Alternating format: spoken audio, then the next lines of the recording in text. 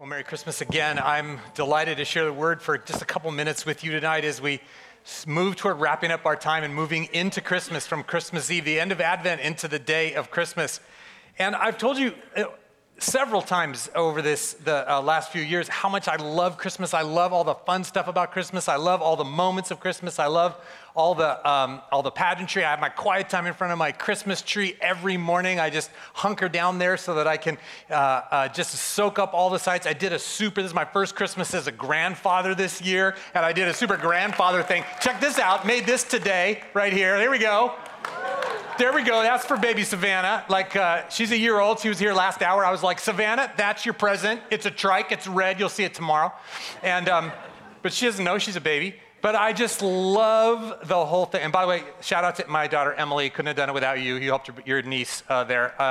But even as I think about this journey, and I think about we've talked about the Magi's journey this whole time, part of this, the thing that's so kind of real about the Magi is that their journey was out of a brutal life toward hope.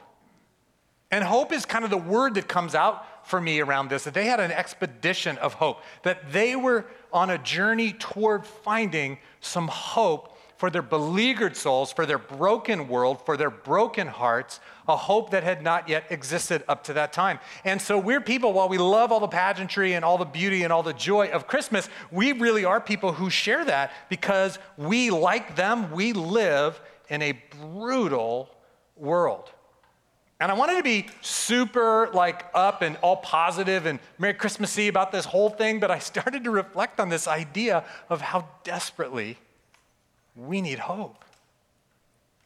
And that's the message of the Magi's journey, is that they were seeking that as well. This is why in Matthew chapter 2, when the Magi, it says that they saw the star. When they saw the star and it went back over the place where Jesus was with Mary and Joseph, that they at that point knew and were overjoyed that the king that they had been looking for was in fact Christ. Oh, thanks, Daryl.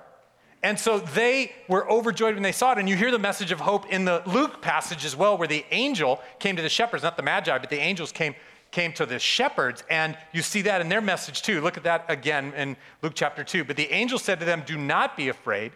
I bring you good news that will cause great joy for all the people. Today in the town of David, a Savior has been born to you. He is the Messiah, the Lord." Can you see the message of hope in there? That the Magi were on a journey of hope. That we're on a journey of hope because we need it for this broken world that we're living in. We need it for our broken hearts. We need it for the broken lives that are all around us. I mean, let's just be really honest, you guys. Life is brutal. Again, there's just enough goodness in our life to kind of rouse some expectation. There's these moments, these high moments, and we can hear the whispers of that kind of a life, and we have these moments of smooth sailing, and we think maybe this is life, and it's all going to be good and easy, and I'm not going to have the difficulties.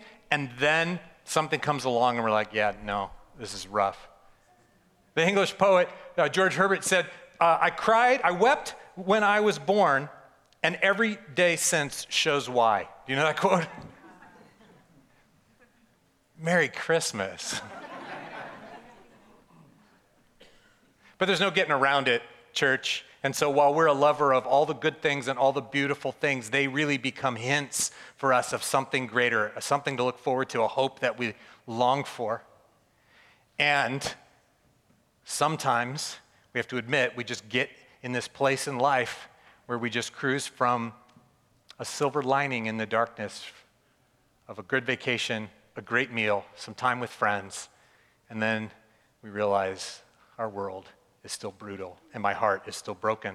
I was reading a devotional. I wanted to bring this to you. This is the quote from the writer of this devotional. He said, "We need much more than a silver lining outlook on life. Much, much more. We need an unbreakable and unquenchable hope." And so when you look at the message of Christmas, that's really what it is. That's why Christmas is so sweet, because it shouts to us the message of hope. It shouts to us that all the longings of our hearts will be fulfilled in Christ, because this is what it says. It says, the perfect king has come and has brought his kingdom. And that's why the angels have this incredible message to us. That's our hope, that the king has come and he's brought his kingdom. And it's now, it's not fully yet, but it's now. It's not totally yet, but it's now. And that's the hope that we live in. And so just 3 little pieces of the angel's message to the shepherds that I want to look at in the couple minutes that I have left over. First of all, you see this in their this message of hope. They talk about the good news. And that is the essence of hope, isn't it? Is good news. Like, that's what good news is hope. Like, if I said to you, there's no way your heart can be unaffected by this. If I said to you, Meg, I've got good news. Like, what does it do to you, right? Like, there's something, Jim, I've got good news. Like, right away, you go, right in your heart, you go to that thing that I'm carrying. Like, is there good news? Is like something good gonna happen to that? Like, just saying the proclamation is that there's good news, we go, yeah, I need good news. Because this is a brutal world, and my heart is under attack, and it's rough out here. And Jesus preached the good news. I love it, that at Jesus' birth, the angel said, I have good news for you. Then when Jesus came, he came, the scriptures say, preaching the good news. Does anybody know what he preached the good news of? It says this in Matthew 9, a whole bunch of places. Jesus came preaching the good news of the kingdom. Oh, the rule and the reign of God in the midst of my present journey. That's the hope that I need. And so we have this good news that is the hope that we're longing for. And it says that, and listen to this from Matthew 9, that Jesus went through all the towns and villages, preaching in their synagogues, proclaiming the good news of the kingdom. And then to emphasize a point says, and healing every disease and sickness, for he looked upon the crowds and they were harassed and helpless like sheep without a shepherd. This is what Jesus said the good news was. It's the kingdom of God with healing and restoration and no more tears and no more anxiety, and on and all the story that we live in. Jesus was going to come with the perfect kingdom out of his compassion for us. Come on now, is that good news? The angel said, I have good news. So that's hope. The second thing that the angels say that I want to point out is this good news will cause great joy. This good news will cause great joy. And all that is, you guys, great joy? Great joy is the opposite of bad news. Great joy is the opposite of longing and angst and unfulfilled desires. Great joy is the opposite of wondering if I'm going to have enough. Great joy is the opposite of a broken heart that nothing can console. I bring you good news, the kingdom and the king, that will bring great joy. Yep, it's going to set us free because we are people who can feel it. That's why I have such joy in Christmas around the Christmas tree. That's why I have such joy in face-to-face community with you guys. That's why I have such joy in these moments when I can experience the richness of God's breaking through in his presence and beauty of creation. Why? Why? Because those are all whispers of one day when we'll lack nothing and our hope will be totally fulfilled. I bring you good news, the king and the kingdom, of great joy, which is us set free out of this broken and brutal existence that we have. And then he goes on to say, and that a Savior has come. I bring you good news of great joy, for today in the town of David in Bethlehem, a Savior has been born to you, a Savior. See, the other thing about hope that these angels' message tells us, and this is the Magi's journey that they were on, the other thing about hope is that it's a rescue. It's not just a philosophy way of living. It's actually, we're going to come and get rescued from a place that we had no way to help ourselves, and we are going to be helped. We're going to be saved. We're going to be rescued by God himself. That is great news. You know, I read with Bob Hess, our dear friend Bob, is our first Christmas without Bob. I read with Bob Hess, we had a list of 100 best adventure books of all time. And we read like 80 of those things. And the great thing about adventure books, you know, if you've ever read adventure books, it's just some epic story. Nobody ever writes an adventure book where they went out on a great vacation and everything went well, right? They go out and it's brutal and something happens.